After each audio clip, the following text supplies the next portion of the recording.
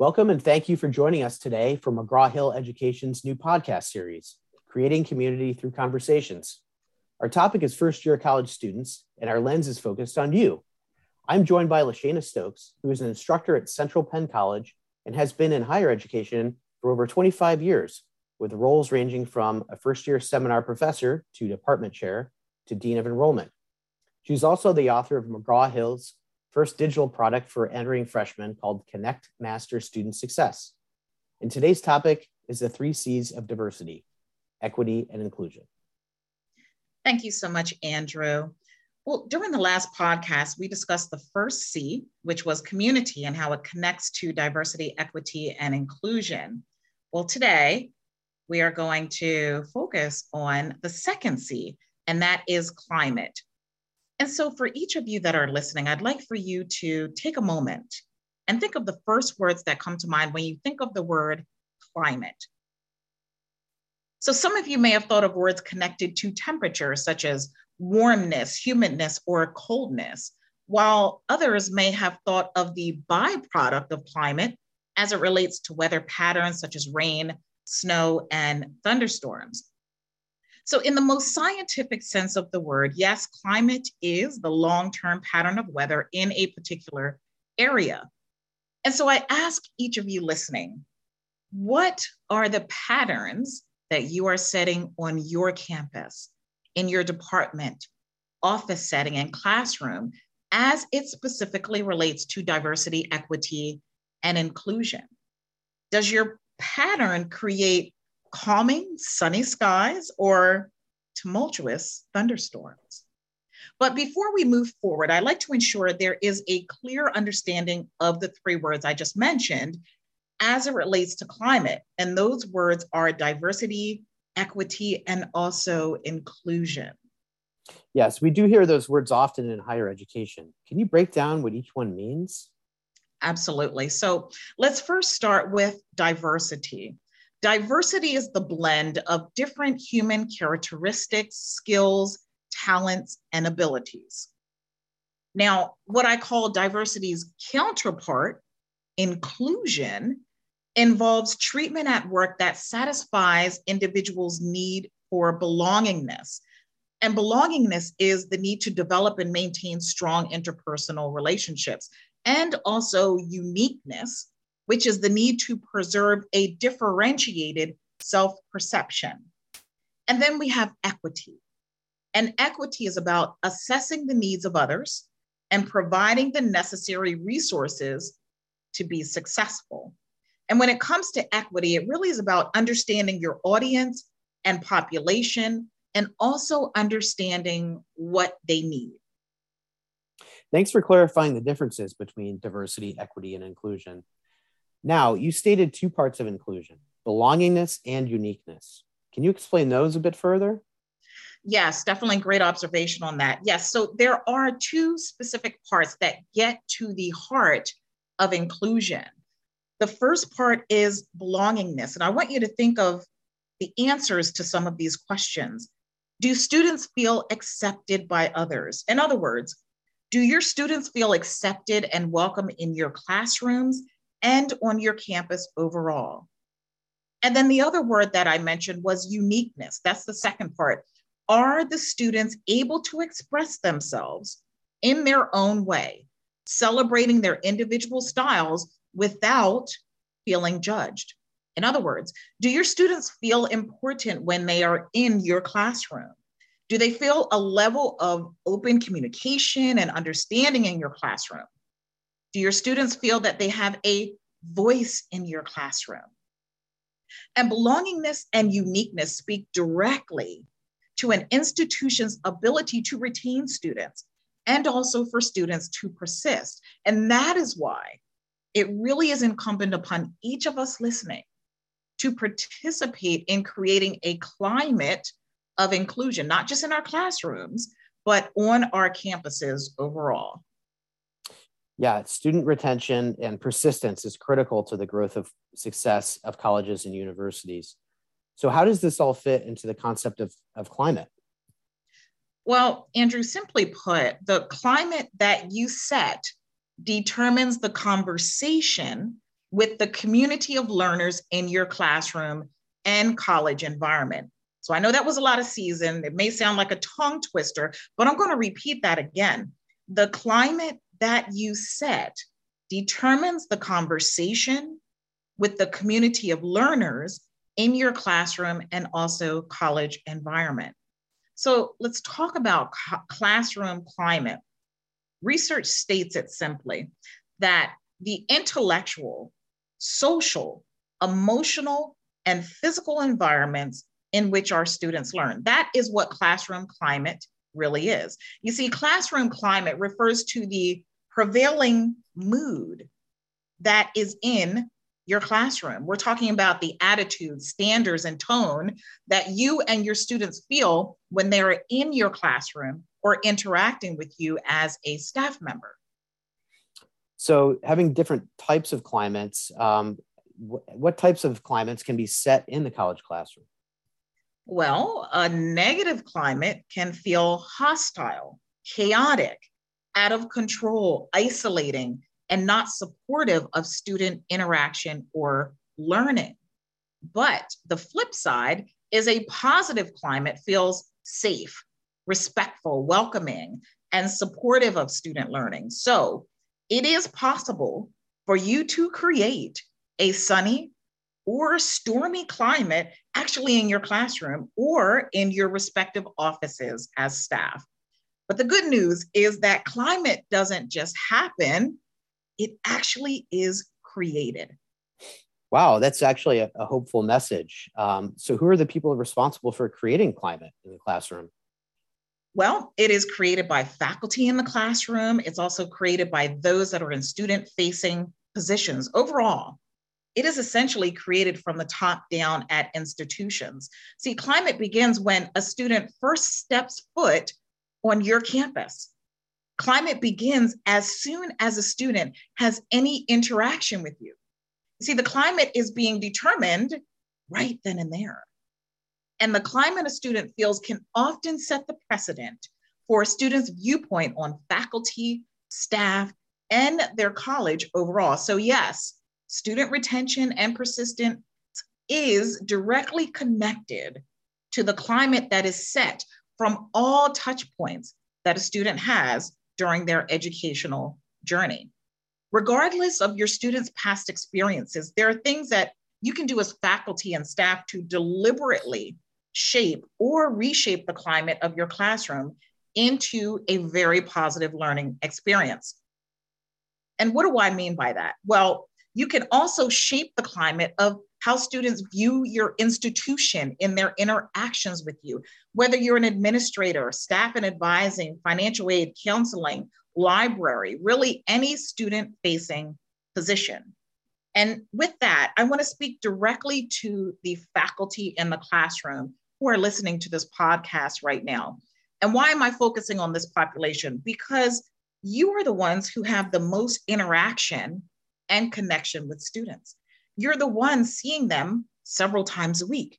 You're the ones who are the change agents for setting the tone and climate for students. It doesn't matter if you really are in a traditional, blended, or 100% virtual class. It all begins with you. So yes, we as faculty have a lot riding on our shoulders regarding climate, but the rewards are far-reaching and can literally change the lives of students and perhaps shift the direction of generations to come. Wow, excellent. This is so true. We talked about what climate is and how it affects students so far, but what makes climate so incredibly vital? Well, Andrew, first, climate regulates the circulation and construction of knowledge. For instance, if in an inclusive climate, all students are more likely to volunteer different perspectives and thus enrich discussions. Conversely, though, if some students or groups feel that their contributions are not valued as those of others, they will withdraw from the conversation. Secondly, climate evokes emotions that influence learning. You see, in a productive class, the learning experience really is characterized by excitement for discovery, joy, satisfaction, and pride in one's accomplishments. All these positive emotions have the effect of motivating students for further learning. Conversely, if the predominant climate and emotions in a class are fear, shame, or embarrassment for being wrong, or boredom or apathy about the content, these negative emotions, according to the research, will be highly demotivating to students. So climate is certainly a conduit for knowledge and emotions. What else is climate a conduit of? Well, climate can be a condiment away from learning or towards it. Research has noted that, for instance, if a gay or lesbian student feels it is not safe for them to be out in class, they tend to carefully monitor their participation or fear for inadvertently exposing themselves, limiting their engagement of the material. Conversely, in classes where they feel free to be themselves, they often capitalize on their personal experience of having challenged conventional assumptions by engaging with the material in creative ways. Climate also, according to research, influences student persistence and retention. When the cumulative direct and indirect messages students perceive communicate that they are not as able as other students and don't belong in the course, students are likely to stay in the course, the major, and even in the college or university. This is all definitely food for thought regarding the importance of climate. What are some strategies for achieving a positive classroom climate? Well, working towards a positive classroom climate is directly connected to exercising what is called inclusive teaching. So let's talk about some of these strategies. Well, step one is to incorporate diversity in your overall curriculum. And so what does this mean for faculty and administrators? Well, what it means is that incorporating diversity into your curriculum may involve including topics of diversity as a learning objective and critiquing and redesigning your curriculum to accommodate the diverse learners in your course. Some institutions of higher learning, they're embedding diversity in their general education structure to ensure that it is a college-wide effort. And it's a process that certainly does not happen overnight. At my previous institution, it took about a year of conversation and collecting quantitative and qualitative data, and then another year of turning the conversation and data into action steps in order to create a plan where diversity is embedded into the college-wide curriculum. And as I was spearheading this effort, I ensured that we refrained from tagging diversity topics at the end of a unit. Rather, what we did is we threaded those topics throughout the fabric of the course curriculum. That sounds like a critical piece to keep in mind when helping faculty ensure a positive classroom climate. What else did you need to do to keep it in the forefront? Well, some other important pieces were connecting course content to current events or local histories. Another thing is viewing course materials from multiple perspectives and viewpoints, ensuring that they depict people and history accurately. Another thing is adding non-mainstream perspectives into my own course content and then reflecting on what value they added to the course. Something else to think about is having students take opposite sides of an argument and also providing materials for different perspectives. And then when discussing founding scientists of my discipline, I made sure that I looked for underrepresented groups that may have been silenced throughout history. Using a variety of learning activities such as group work, active learning strategies, and reflection. And then when it comes to assessments, allowing choice when possible. For example, allowing students to choose the topic of a paper or presentation. Other things that you can do as faculty is asking for feedback on your course material. Consider having students suggest course readings, and then designated class time for facilitating student discussions that encourage sharing perspectives. I also like to include multiple examples. And to help me generate these examples, I would ask myself, would an international student understand this example? Would students from a different socioeconomic background relate to this example? And then soliciting examples from students, asking them to think of similar examples that would also illustrate this concept. It sounds like you certainly did a lot of self-introspection and data collection to get to the root of how to enhance classroom climate and embed it into your curriculum. What kind of tips can you share with faculty who are just starting this process and beginning to think about creating a climate in their classrooms? Well, Andrew, for me personally, I had to learn to be reflective first. Reflection was key for me and foremost. So in order to include diversity as a learning outcome and to make it explicit in my syllabus, I had to consider my own discipline's ideologies and established conventions. I had to think about how students from different backgrounds might think or view knowledge in different ways than I may expect. And then I let the answers to these questions really inform my curriculum choices. Those questions are great to begin the journey of creating a positive and inclusive climate. What other questions did you have to ask yourself? Well, some other questions I had to think very deeply about were, one, what are my own cultural influences and personal ways of teaching and learning? Another question is, what are my students' cultural influences and personal ways of teaching and learning? So I had to look at my own and also my students. And then how can I predict how course content might be alienating to some students? I had to think about, what types of students would do well in my course and why. Were some students advantaged while others were disadvantaged? And so basically, I essentially had to come to grips with ways on how I was actually going to communicate and model my commitment to diversity. And how did you do this? Well, for the last 20 years, I've been teaching first-year seminar courses. And what I noticed is that I never included an inclusivity or diversity statement in my syllabus. So I had a disability statement, but not a specific inclusivity or diversity statement. And it was at that moment that a light bulb went off for me.